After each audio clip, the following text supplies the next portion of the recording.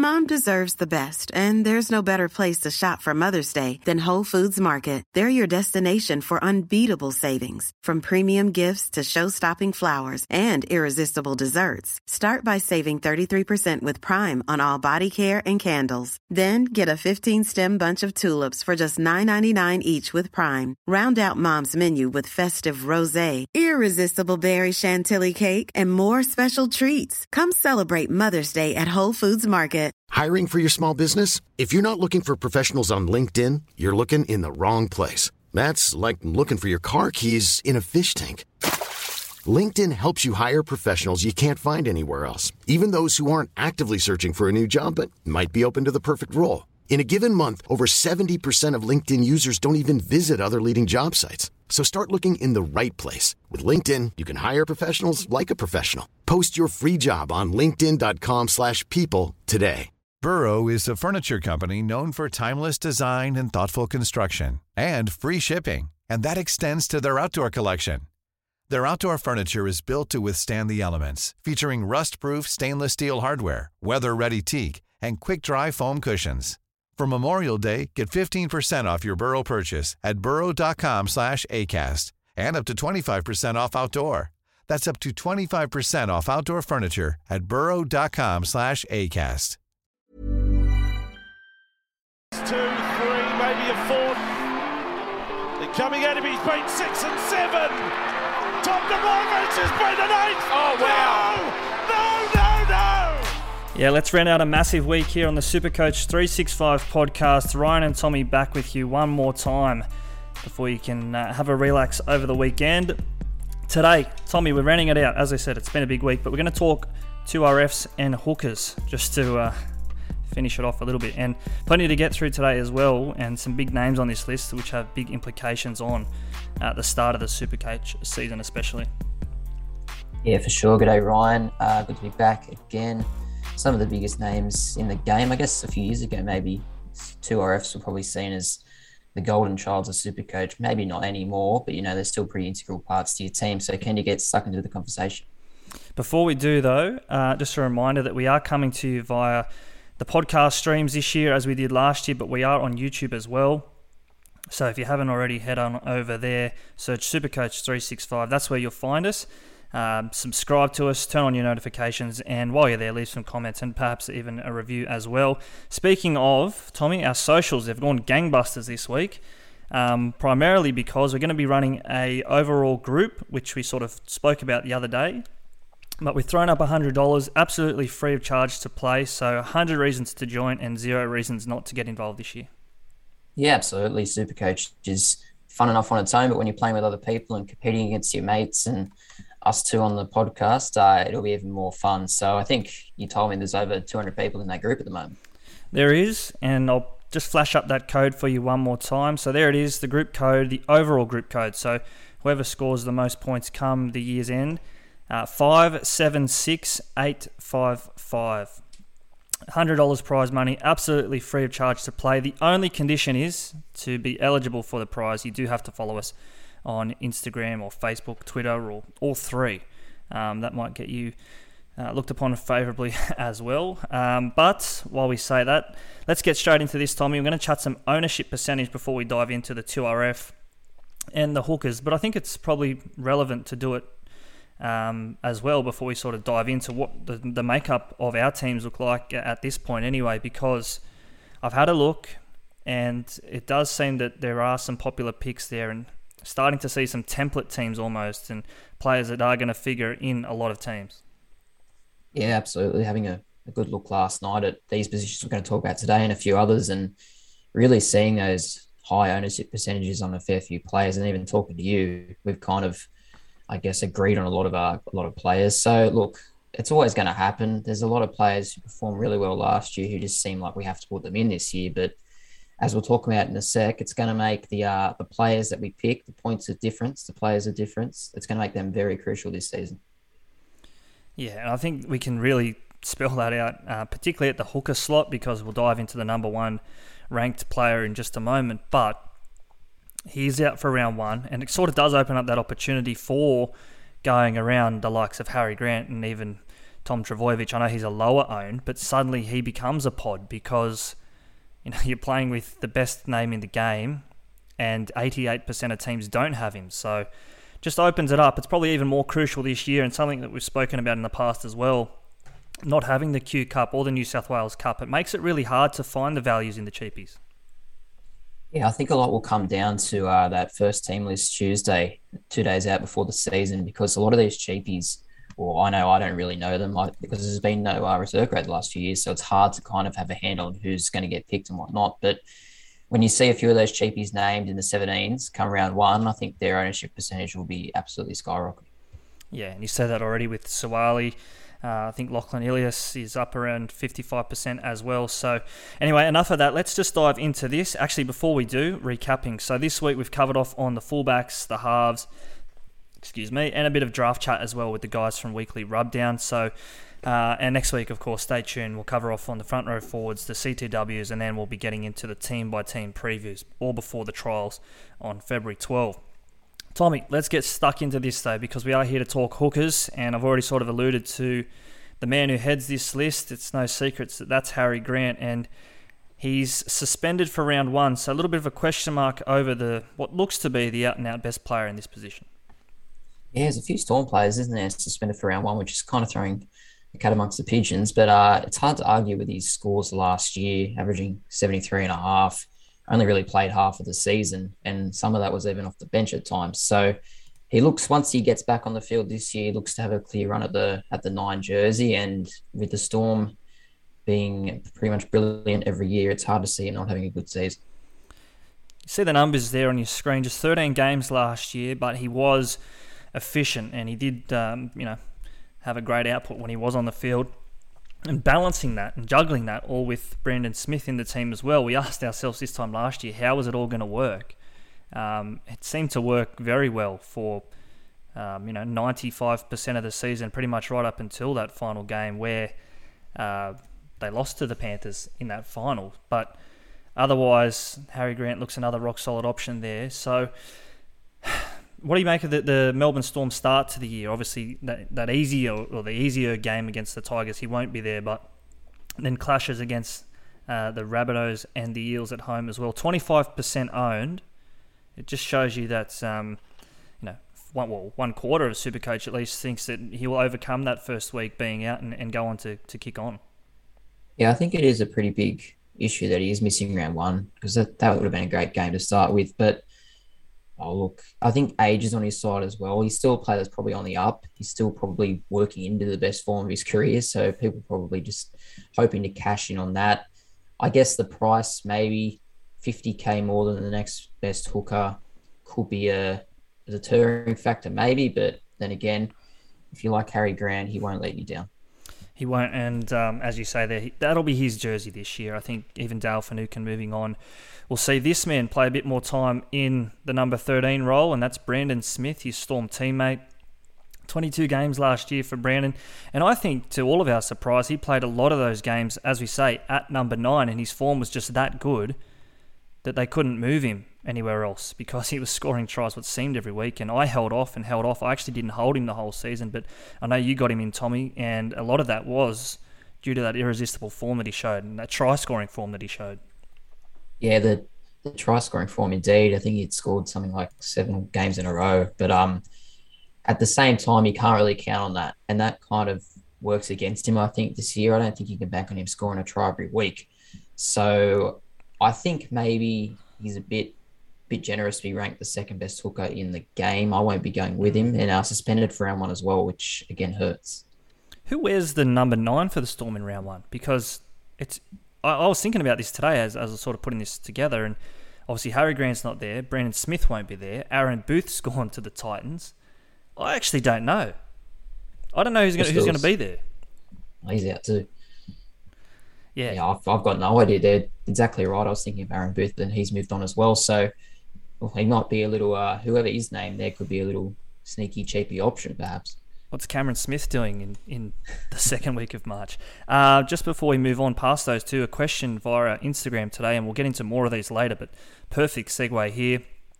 Familiar name in the DMs, Pat Sowerby asks us, if we gets to week 2 and Harry Grant is named in jersey 14 and Smith's at 9. Not that we're really expecting that, but how are those 25% of Supercoaches feeling? Oh, they're closing the game, quitting. No, but it would be a massive shock. It would be very disappointing for the owners for sure, because then he's only getting probably 60 minutes maximum. But I just couldn't imagine happening, especially with, Nelson and Sofa Solomona now leaving the Storm as well. I think it just leaves another gap in their forward pack, and that Brandon Smith would be the lock. You just have to think.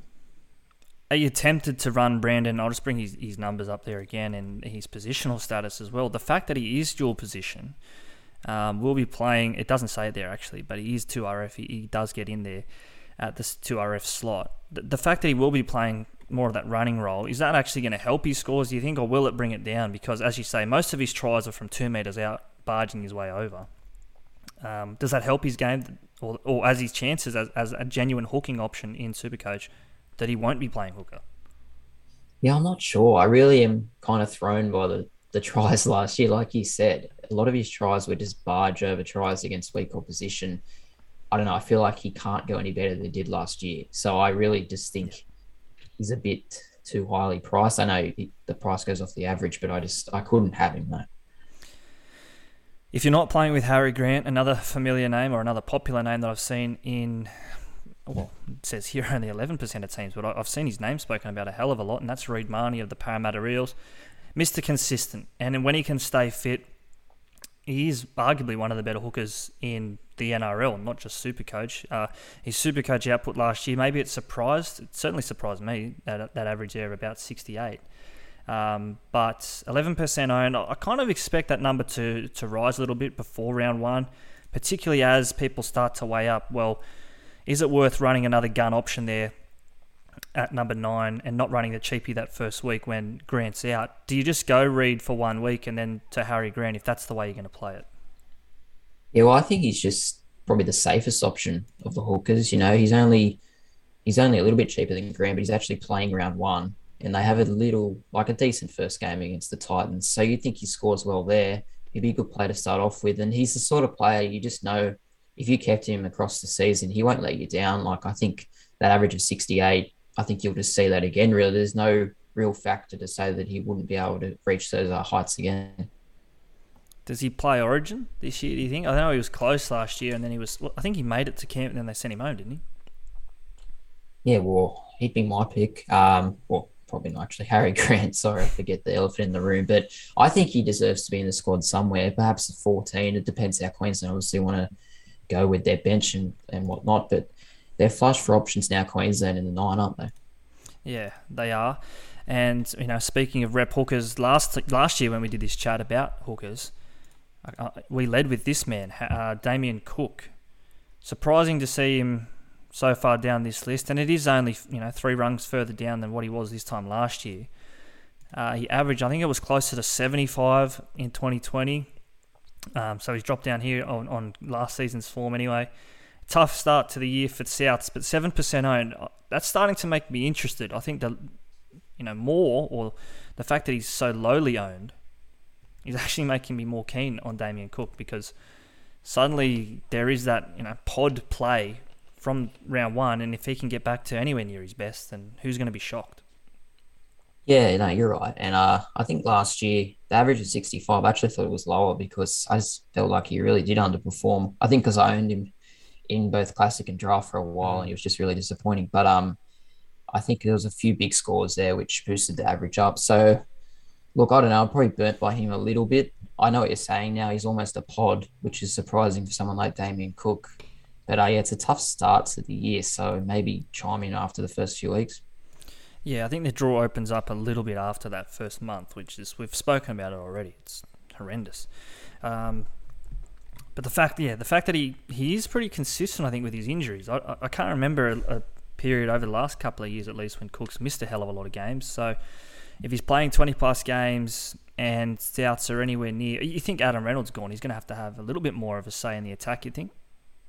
Well, that's the question I was going to ask you. Does Reynolds leaving and they have a rookie half, does that impact Cook heavily? Does that hurt his game? Does that give him more of a license to run the ball, or does it mean that he's going to have less attacking opportunity? I'd love to see him run the ball more. And I think everyone would, not just super coaches, but you think of that 2018 Origin series for New South Wales. He was close to their best, probably shaded only by James Tedesco, which is no mean feat. But a lot of that game, particularly that Origin one down at the MCG, he just carved them up. And I know he went through and I think he set up Maloney for a try early, and that was when he was at his best for South. So I think they made a prelim that year, lost to the Roosters, and if they did make the grand final and go on to win it, a large part of that would have been to Damien Cook. You'd imagine so. But yeah, to answer your question, I think he has to be a little bit more hands-on this year. Will he be? I guess that's up to discretion of the coach. Coming to the next hooker here on this list. Now, he's the 5th ranked hooker, but we don't have a hell of a lot to go on, do we, Tommy? No, we don't. But I must say, when I first sat down to do my team a couple of weeks ago when the team picker came out, this was the first guy I put on my side, Cameron McInnes. I really like him. Obviously, last year didn't play with the injury, and he was signed to the Sharks. So we've kind of known for a long time that he was coming to the Sharks, and we've had a long time to prepare for him. And I just like his price. I like the fact that he's dual position, averaged 76 in 2020. I'm really excited to have him on the side.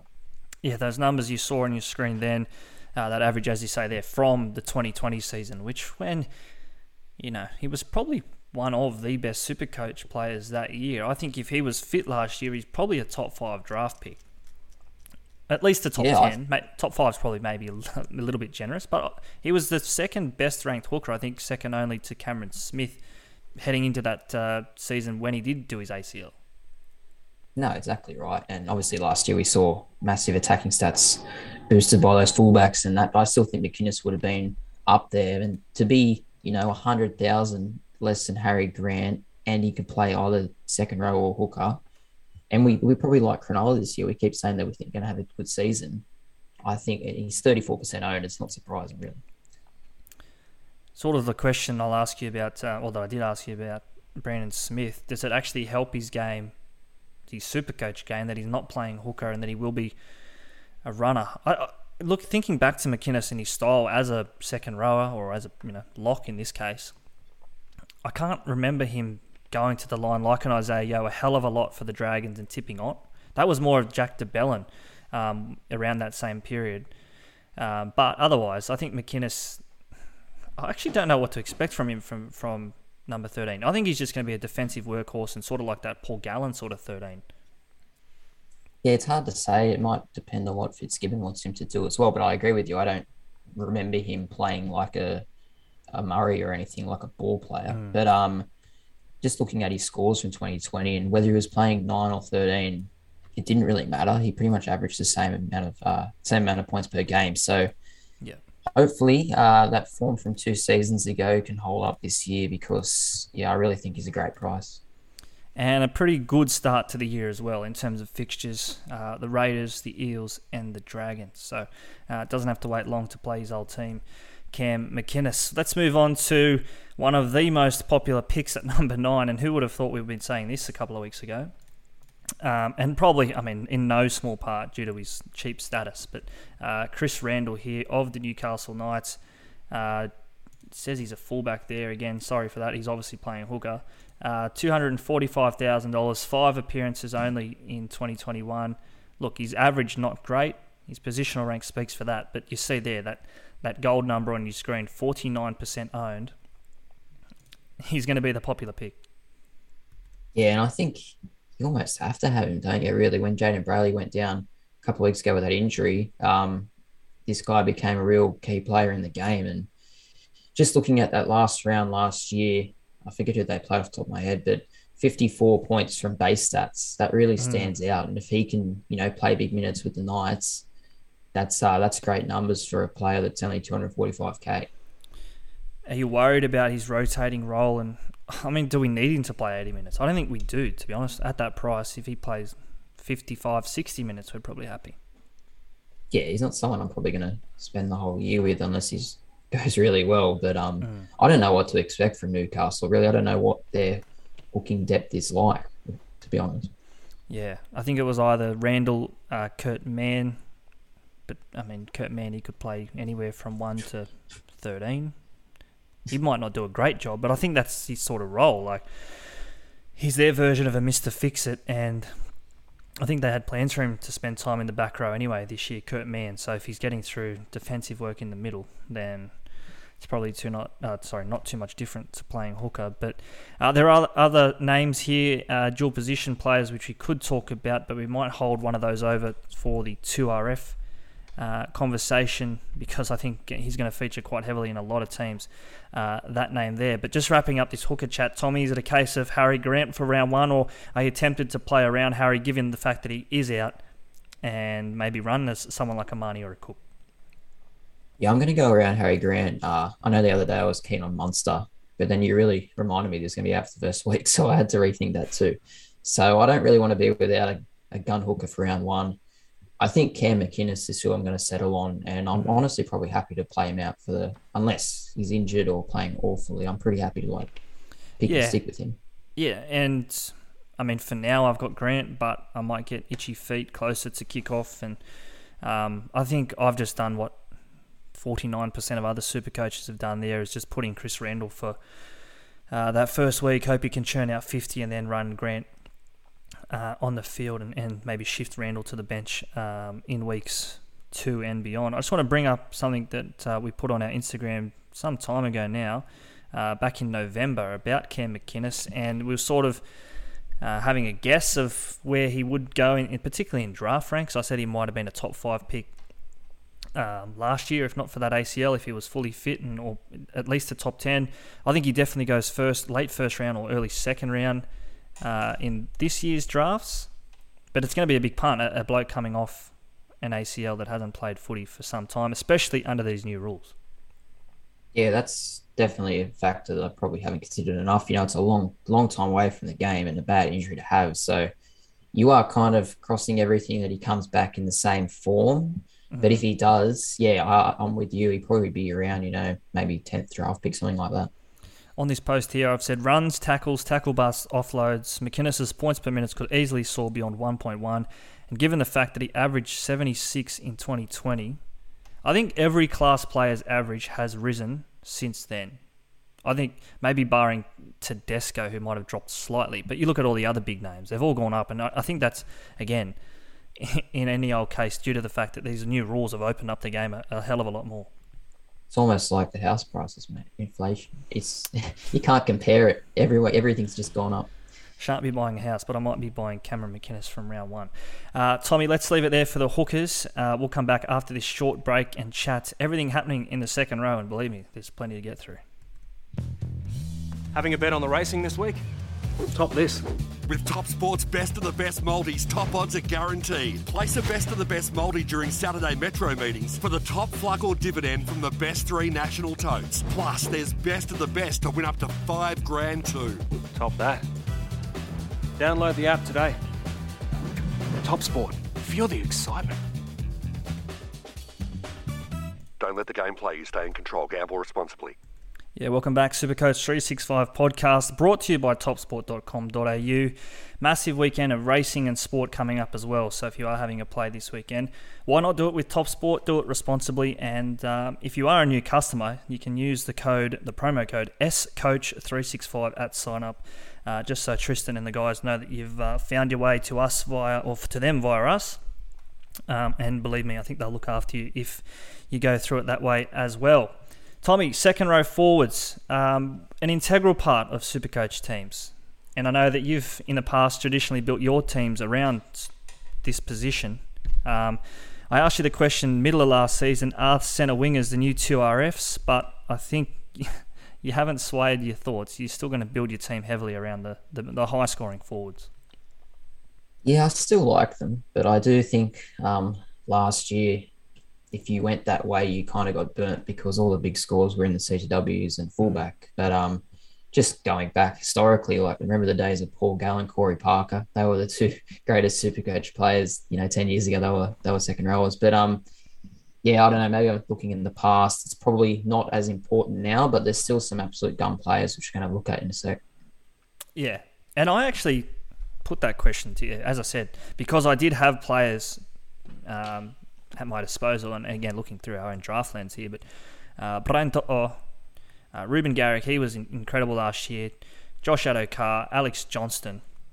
These high-ceiling players that just didn't seem to have a floor last year because they were in good teams and they were just scoring heaps of tries. But as I'm putting my team together this year, I can't bring myself to spend 700,000 upwards on a To'o or on a Garrick. But you could nearly make a case for doing it for David Fifita, which goes against completely everything that I've just said there. Well, it's just hard to say. It just depends. I think last year was just one of those seasons no one could predict, as in the amount of blowout scores, teams just racking up points. The Supercoach scoring was ridiculous. Can it happen again? Will the less 6 agains bring it back to the field maybe? I don't know. I'm kind of hoping so, because it was a bit crazy last year. If you didn't have Turbo, you couldn't even compete. Yeah. And it's funny. Maybe I should have asked you, are 2RFs the new CTWs? Because David Fifita, this man, he scored more tries than Brian To'o. So he scored 17 tries to To'o's 14. Again, going against everything I say there about the high ceiling backs and not spending money on the 2RFs. But this guy's probably the exception to that rule, because he is just an absolute freak what he can do. Yeah, it was incredible last year, wasn't it, really? Some of those individual tries that he would score. Little spoiler, I've got him in my team at the moment, but I am just looking back, I think it's 6 of the last 7 games or something like that. He started from the bench. So is that a worry heading into 2022? I don't know if it's a worry. I think it definitely changed. Maybe it was a wake-up call to him. I don't know. I think in those games, you can tell me now, you're probably looking at it. How many times did he come off the bench and score a try? It seemed like 80% of them at least. It was almost Titans would get into a game, they'd be 20 minutes, 25 minutes in, they'd be down by 12 points, 18 points, whatever it was. And you just think, okay, they'll bring Fifita on, he'll score. They'll down by, cut the deficit. But 18% ownership, again, I think that's, some people are hesitating because of that price. But is he someone you build a team around? I think I'd like to. I'm hoping that his kind of age and maturity levels increase. What is his age going to increase this year? But his maturity levels increase this year, because I think last year he kind of seemed a bit disinterested at times, and he's only young, and his performance in Origin wasn't great. So, yeah, look, I'm just hoping his whole demeanour can be a little bit improved, because the scores are there, 85 average. I think there's still room for improvement for him. I found it interesting today when I was reading that Tino Sumaliawi was being considered as a captaincy option by Justin Holbrook. Now he's 2RF eligible, Tino, but we'll probably talk about him in the front row slot, because that's probably predominantly where he plays aside from lock forward. But Tino as a captain ahead of Fifita, I mean, would the captaincy bring out the best in Fifita? I know it's hard to bring a bloke suddenly off the bench and make him your captain, but would that just maybe sharpen him up a bit and keep him involved for 80 minutes? Because it seems like he only wants to be involved in that final 30 metres to score tries. Yeah, perhaps. I mean, it could work one or two ways. He could just really not handle responsibility. But if he was captain, he could really thrive. I think Tino probably strikes me as more of a leader than Fifita. But look, I honestly think Fifita should just be left to his own devices. Hopefully he can find that in himself to be a bit more, mature and consistent. But he's just got to stay on that edge, give him the ball when they're on the front foot, and let him do his thing. Yep. I mean, it's simple, isn't it? Just give him the ball. He's bigger and stronger than 99% of other players in the NRL, especially from that far out. And Pat Herbert probably wishes that he gave him the ball in that semi-final as well. I have built my team predominantly around, I've already said it in our other podcasts this week, around Nathan Cleary and having 2-gun fullbacks. So for now, I don't have him. I've heard some other podcasts say that he is right up there in the calculations. If you're not building a team around Turbo or Cleary, that it has to be Fifita. But again, I just can't bring myself to spend that money on him, because I know that he does have quiet games, and I'd be too quick to pull the trigger on him, because it's frustrating to watch. You want someone of that price tag being involved and touching the ball 20, 25 times a game. Oh yeah, it's definitely a risk. Like I said before, he may not even start. So there's some things you definitely have to consider. I didn't have him in my team until a couple of days ago where he did it, and then I decided I just wanted him. But it could change before then. So, look, I don't know. I'll probably watch the trials with interest, see how fit he looks, and we'll go from there. Speaking of Fifita's changing role towards the back end of last season, so too did this man, Isaiah Papali'i of Parramatta Reels. spent a bit of time in the middle at different stages throughout the season, and there's talk that he will be rotated through their forwards this year, their middle forwards, that is. 23 games last year, impressive average, which no one would have seen coming. I dare say in majority of draft leagues, he would have escaped the draft and probably been that first week waiver pickup. He or Nico Hines. Position rank 2, just 10% owned heading into the new season. And I'm not going to say it's an easy start to the year by any stretch, because they have the Titans, funnily enough, who'll come up against Fifita, you'd think, and then an improved Sharks team, we think, and then away to Melbourne. So Isaiah Papali'i at that price tag, it's going to be tough. Yeah, it will, but like you said, last year, I think we were in a draft comp with 12 teams and none of us picked him up in the draft. But then, unsurprisingly, he was first off the waivers after round 1. He kind of tapered off a little bit towards the end of the year. A couple of scores in the 40s there.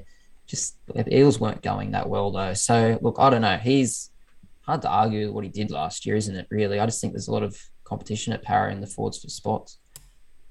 He's already signed to the West Tigers. Does that impact his play, do you think, for the next season? And it could impact, I guess, how much emphasis and how much they want to use him this year. The Eels, maybe they'll be looking towards, the future and not have him as such a focal point of their play. I'm not going with him at the moment, but I couldn't knock people for doing it. He could repeat the dose again.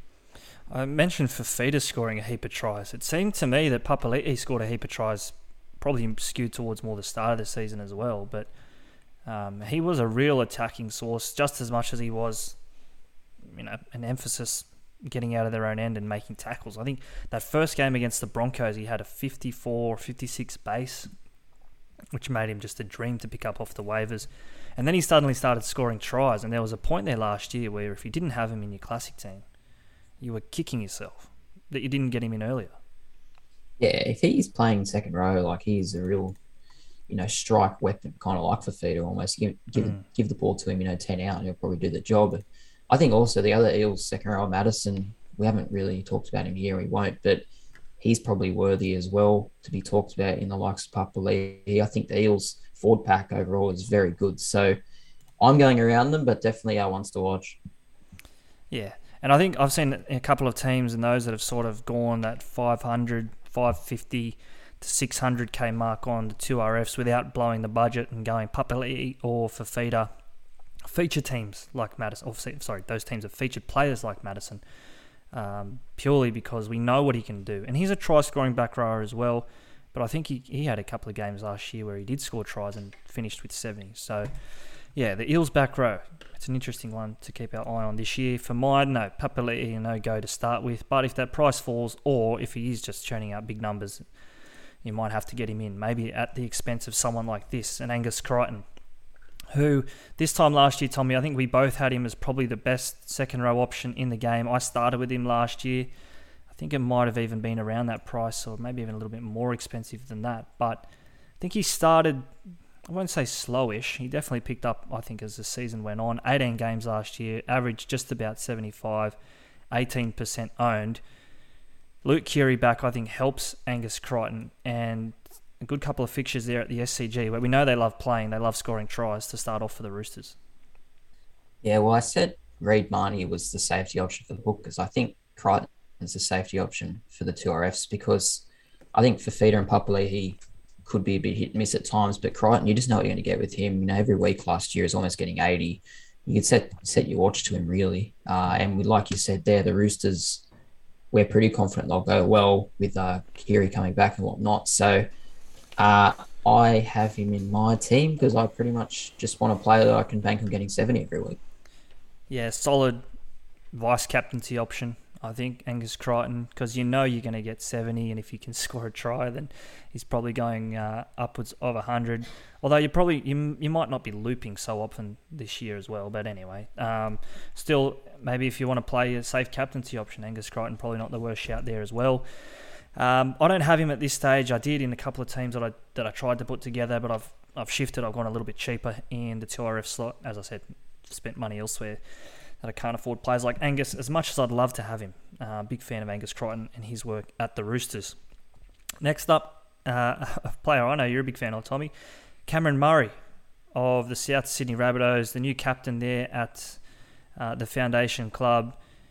What are we expecting from the Rabbitohs this year? I know we've sort of touched on it there with Damien Cook, but Cameron Murray, I think he has a real chance to almost redefine what this South Sydney team's about, and he's going to have to play a little bit more ball playing now with Adam Reynolds gone as well.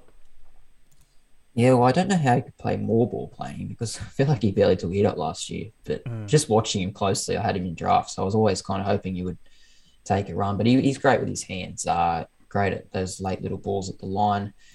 I guess it just depends on how Souths go, a lot of it. I think a lot of the South team's a bit of a risk at the moment, just with no halfback and new coach. He doesn't play 80 minutes either, which kind of annoys me.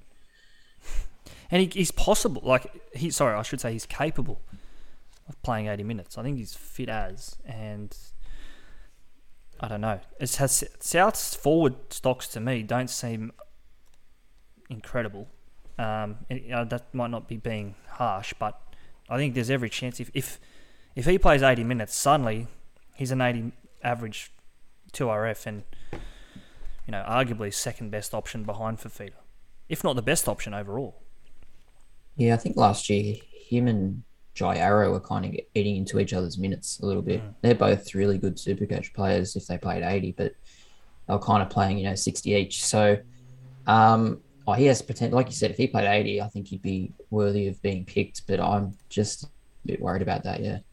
You mentioned Arrow there. I think a lot of the predicted teams and stuff that I've been looking at have Arrow probably on an edge, which isn't terrible as well. And at his price, I think he averaged, as I'm saying this, you could probably look it up, but I think he averaged about 62 towards the back end of last year. And as the season went on, he just got more and more involved and influential in South's play and their style. And I'm going to say he was a big reason why that they probably surprised the Panthers in that first week of the finals and very nearly sprung an upset in the grand final as well. Yeah, I never probably thought of him as an edge player. I don't know. Going back to the Titans, I thought he was more of a lock. But he did play well in the second row, looking at his scores last year, late on, and he had a pretty big influence in games. So they have a pretty strong forward pack. But, their depth isn't probably great. So you'd hope that Murray and Arrow both get decent minutes. Yeah, definitely one to keep an eye on. And if you are playing around that mid-range or a little bit cheaper than these options, then Jai Arrow maybe not the worst shout as well.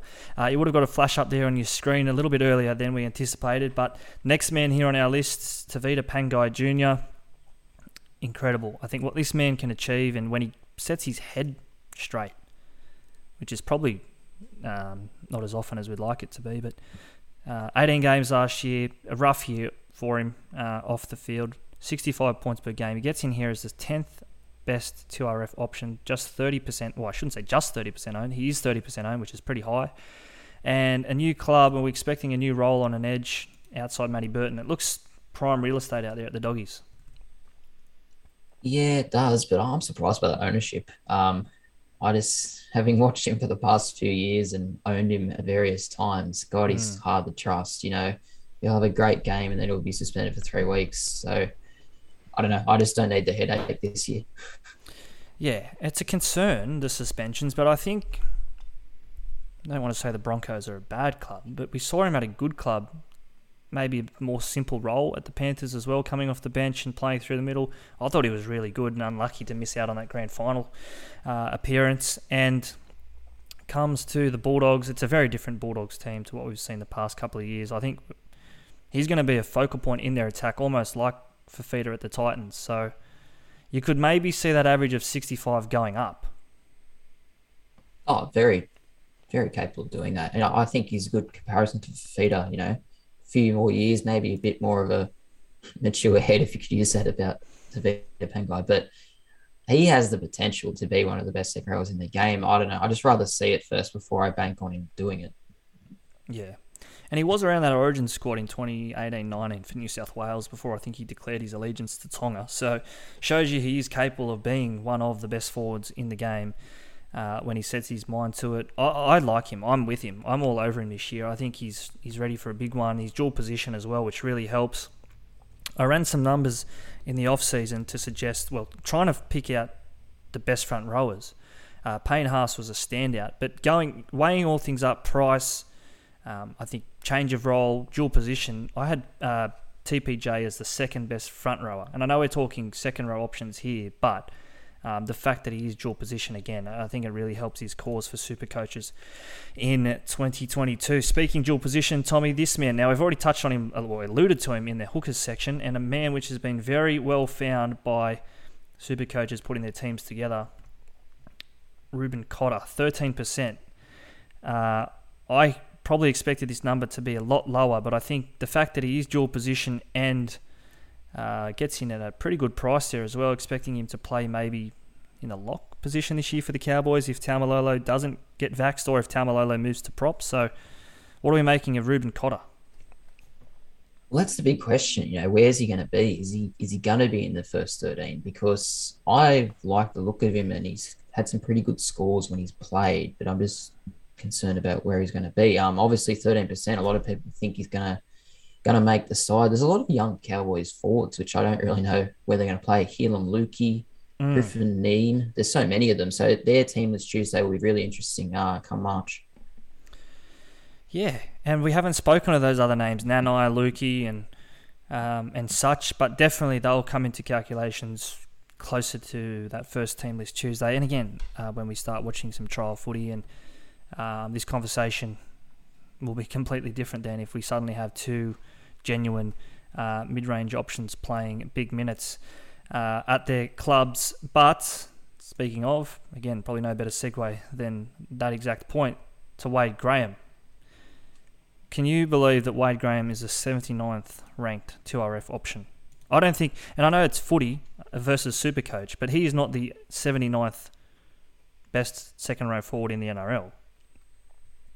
Oh, no, exactly right. You are 100% there. I've actually got him in my side. It's a pretty random pick, and it could change before the season starts, but I'm just kind of banking on his old form. I know he's had so many injuries and he's getting older now, but if he could just stay fit in this pretty good Sharks team playing on an edge, I can see him just getting, 55 every week. And at that price, I'm happy just to take that as a score.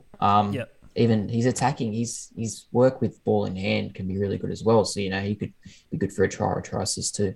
Bring up those numbers just one more time. 11 games last year. So that's why that average is down. Obviously, he was injured and coming back and in and out of the team.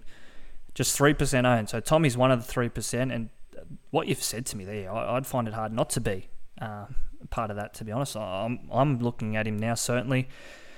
Good start to the year for the Sharks. He is their captain.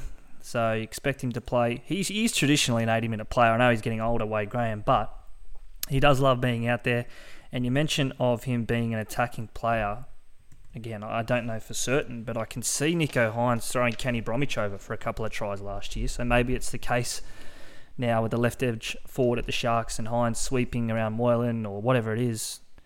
Wade Graham, he is not an out-and-out try-scoring back rower like a Fafita or so, but in his day, he was pretty handy at finding the line. No, exactly right. And he's, like you said, they're captain of the club. I think he's like a proud player. He'd like to get back to his best and have a really good season before he eventually retires. And just looking at the other options around his price range, there's really not much there, I didn't think. I thought he probably had the most upside. So I went with him, but I think I'm putting a lot of eggs in the Sharks basket this year with McInnes, Graham. I even spoke up Matty Moylan the other day. So hopefully they go well. Yeah, they might leave you black, white and blue if they leave you damaged come the end of the season. But no, I think what you say there about Wade Graham, he's a professional. I know he's going to have his body right heading into the new season. And the head knocks are a concern because I think coming back off that, was it an ACL he did in 19 for 20 or 18 for 19, and then he's had some head knocks since. So not that you can really prepare for that, but I know personally I've spoken to him. He says that he's feeling good and he's looking forward to a new season. So he feels clear in the head anyway. Yeah, well, hopefully that's a big one, concussion, isn't it? We've seen a few players go through that lately. So fingers crossed he can get through the start of the season unscathed and work into the season well. Now, we've thrown some names out there like Cotter and Graham. That might leave you with more questions than answers. So let's take a break. We're going to come back after this short break and we're going to answer your questions from our mailbag. Having a bet on sport this week? Top this. Whether you're into cricket and curling or golf and greyhounds, Top Sport will let you on for plenty. And with literally hundreds of markets from your own backyard to the international stage, Top Sport has you well covered. So if you want to get the top odds every time, bet with Top Sport. Top that. Download the app today. Top Sport. Feel the excitement. Don't let the game play you. Stay in control. Gamble responsibly. Welcome back, Supercoach 365 podcast, talking sport. Tommy, have you been watching much of the Aussie Open? Phenomenal last couple of nights of tennis. Yeah, well, I've never seen the doubles get more broadcasts than they have this year, that's for sure. And the two Aussies, obviously, in the final tomorrow night, as we come to you now. So that'll be a good watch. Who are you tipping for the title? Oh, I hope they win it. In terms of the men's singles, it's hard to go past the favourite Medvedev, although I think Nadal's just put on a clinic this afternoon, so he's always going to be tough to beat. Big weekend of sport, as we say. Topsport.com.au, they have you covered. BBL Final on as well, so plenty to look forward to this weekend as we soon to be casting our eyes forward to a big season of NRL. Tommy, let's answer some questions here, and there are a couple, so I might just cherry pick a couple of these. Start at the bottom there, Shazza04. Is McInnes too risky playing lock? I'll let you answer this one and give us your thoughts why it's not a risk, perhaps. Well, I'm predominantly thinking it's not a risk because I look back to his scores last time when he played lock, and it didn't go down at all from hooker. So where he's playing really doesn't matter with McInnes, or didn't last time anyway. I think he should score well in any position. I suppose the only risk is his body, and if he's fully fit, ready to go after the big injury.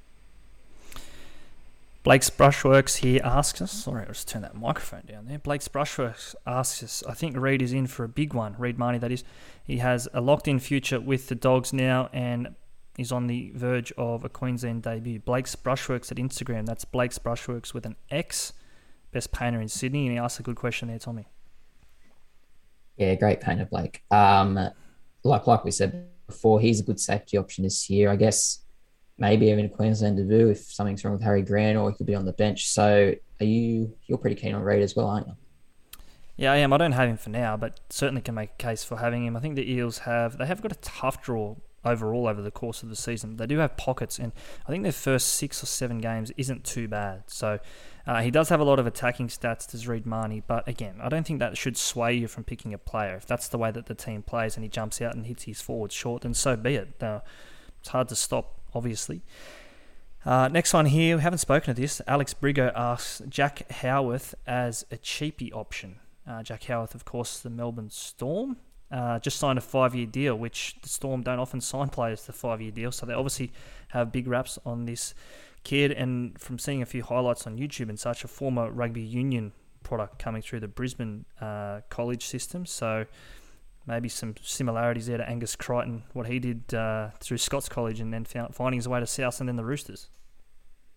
Yeah, well, I feel like if we're seeing a 5-year deal for the Melbourne Storm, they obviously have a pretty good opinion of him because they're not just handing them out for nothing down there, are they? I don't really know much about him, but I'm assuming if he's thought of that highly, you probably see a pretty high percentage of ownership.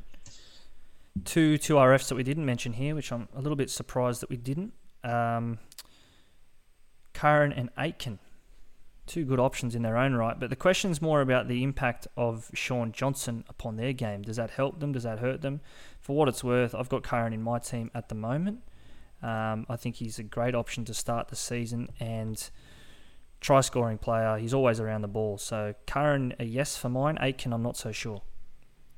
Yeah, well, Curran last year was almost like a Papali'i a little bit. Hadn't really heard of him, and then he came out and was one of the best second rowers, really. I think SJ being in the team is only going to help. Their halves last year was a bit of a merry-go-round with SOS and Chanel Harris-Tavita. So, I don't know, hopefully some stability there will help.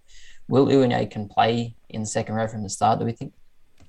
That's the talk, and I think he's confirmed that on Instagram himself, that he will be there. So, but again, just because he plays there for round 1, 2 doesn't mean he's going to be there rounds 24, 25. So at the price, it's sort of an awkward price to play him in your centre wing, which is where you'd probably want to play him. Sort of that in-between price. He's not cheap, but again, I'm not sold, and I could be made to look very silly, but yeah, I'm just not sold on Aitken in the back row. I mean, he played all right there to end the season, but I'm not banking on that, as I say, for 25 rounds. Pat Salby asks us... Sorry, we've already answered that one at the start. We'll move past that one about the impact of Harry Grant, what that means to be on the bench. If you missed it or you're just tuning in late, you can catch that in our hooker preview at the start of the podcast. A couple of questions here, just saying TPJ, we've covered off. Ruben Cotter, somewhat covered off. Mitchy Muscat asks us, again, plenty of interest in Cam McInnes here. Is he a must-have in your eyes, Tommy? I know you've got him, but and I know you've sort of explained that you're not worried about his role, but is he a must-have at the price? Because he does get in at... I think the price is what would get people in. I don't like declaring must-haves because there's no such thing. You can make your team how you want, but he's the closest thing I have to a must-have. I just think at the price, I thought it would be a lot more than probably in the 500s. And the fact that he can cover two really important positions, he's definitely as close to must-have as you can get in my eyes. Certainly going to help around Origin time as well. And I know McInnes was in the Origin squad end of 2020, but he won't be there this year. Just easing his way back into the NRL after that injury. Another one here from Logan Nosty, Tariq Sims. Speaking of Origin, Tariq Sims. We didn't even mention him, but incumbent Blues second rower. I haven't actually looked at his price, but just as a part of that system. Is he at the Knights now? Or is he at the Dragons? I think he's going back to the Knights, isn't he? Eventually? I tell you, he has not been on my radar.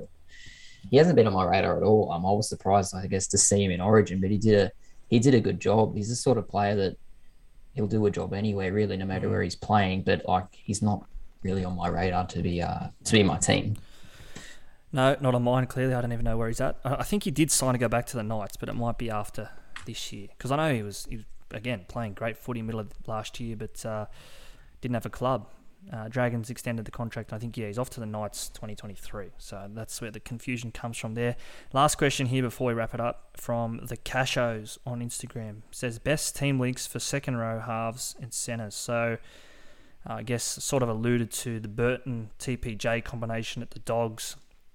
Maybe it's Cleary and Liam Martin at the Panthers, or is it a Nico Hines and Wade Graham in your case, Tommy, at the Sharks? I don't know.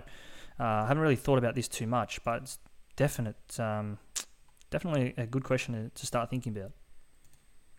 Yeah, well, those links are important, are they? I've probably in the last few years didn't think about that. The sort of having a half and then the second row combination. But I remember last year even two players who probably were always injured and probably not the greatest players to talk about, but SJ and Nakora, they were a good lethal combination there on that right-hand side. So if you can find that, especially in draft, if you can get those two players that can combine, definitely a big benefit to your team. I'm sure there's some others, like maybe Keary and Angus Crichton. I think Keary back helps Crichton. I can just see Keary just putting Crichton through holes, and Sam Walker did it a couple of times last year. I remember that one on the Gold Coast. Remember threw Crichton through and Crichton stuck his tongue out before he'd even scored the try. So, again, it probably just stands out because it was such a memorable try. But that's where we'll leave it for today, Tommy. Another big episode, and it's been a big week, hasn't it? And plenty to look forward to next week as well. Yeah, we've got two positions left. The CTWs and the front row forwards. Found the CCWs to be really hard this year. Other than a few big names, I don't really know where to spend the cash. So be good to have a chat about that next week, and then probably be time for almost trial matches after that. Yep, we'll get stuck into some research over the weekend as well as maybe a hard-earned thirst as well. Tommy, big week. Well done to you. In the meantime, until then, follow us on socials at Supercoach365. It's been good. Until next time, we'll speak to you then.